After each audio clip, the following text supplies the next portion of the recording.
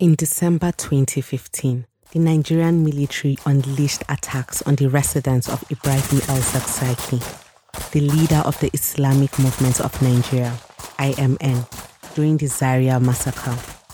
Among many of the victims was 28-year-old Yusuf Abdul Karim, who did not think he would survive after he was shot by soldiers. He went missing for 3 days and spent another 3 days in a coma before he was told how he survived death by family members.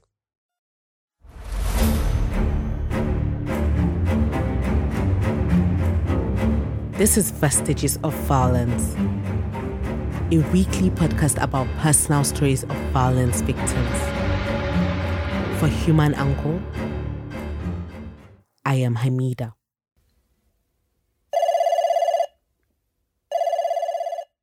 Yusuf got a call from his close friend that the residence of Ibrahim El-Zakzaki had been besieged by soldiers. He swiftly wore his clothes and proceeded to the residence to support other members. The soldiers were terrifying our people, and one could tell that they were there for violence. I saw them shooting at our people sporadically. The first victim Yusuf recognized was Ibrahim, his junior colleague in secondary school. While trying to rescue him, he saw another close friend lying on the floor and seeking help after sustaining a gunshot wound. The soldiers came prepared because they took positions at strategic points. I saw multiple corpses, and the medical team of the movement also tried rescuing some people, but the soldiers had blocked the entrance and exit of the venue. After he had been shot, Yusuf was presumed dead and transferred to the mortuary with other corpses from the residence. I was shot in my thigh while trying to save our people. I was on the floor begging for help, but only a few people could help.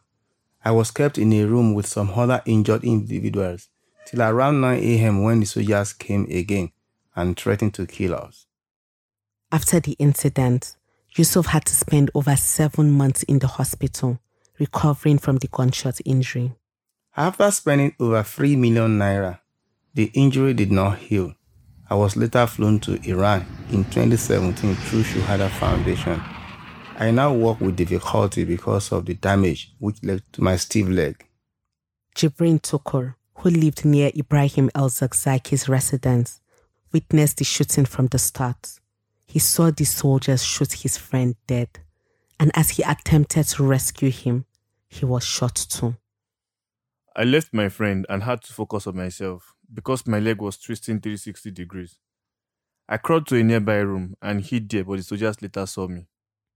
Like many IMN members who sustained gunshot injuries, Jibrin had to spend over 10 months in the hospital, recovering from the ordeal.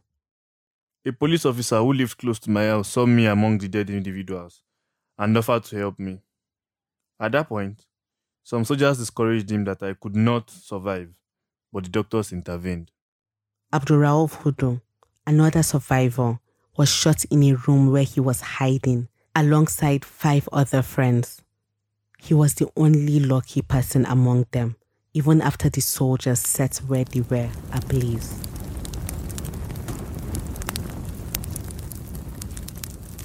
I was with the dead people battling for survival. I was only discovered when security operatives were packing dead bodies to the mortuary. The soldiers were surprised that I didn't die. Though I am now well, I still feel the pain once in a while.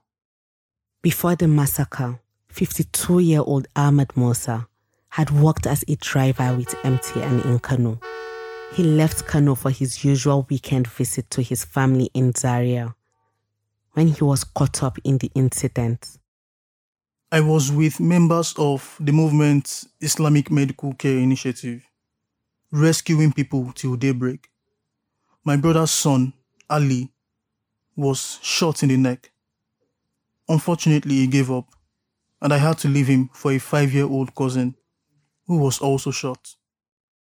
As Ahmed attempted to take Ali's corpse, some soldiers arrived. He pretended to be dead, but in a bid to be sure, the soldiers poured petrol on the victims in the residence and set them ablaze. I'd even given up, thinking I was not going to survive. I cannot explain how I escaped after they left. This is an episode of Vestiges of Violence. It was reported by Adejumo Kabir, written by Tracy Allen Ezechukwu, and edited by Adejumo Kabir. Production by Atahiru Jibrin. All dramatizations in this episode are based on actual interviews conducted with the subjects. Voice acting by Yekin Akinwale, Muhammad Akinyemi, Atahiru Jibrin, and Kunle Adebajo. The multimedia editor is Anthony Asemuta. The executive producer is Ahmed Selkida. For more stories, go to humanangle.org and find more episodes wherever you get your podcasts. I am Hamida.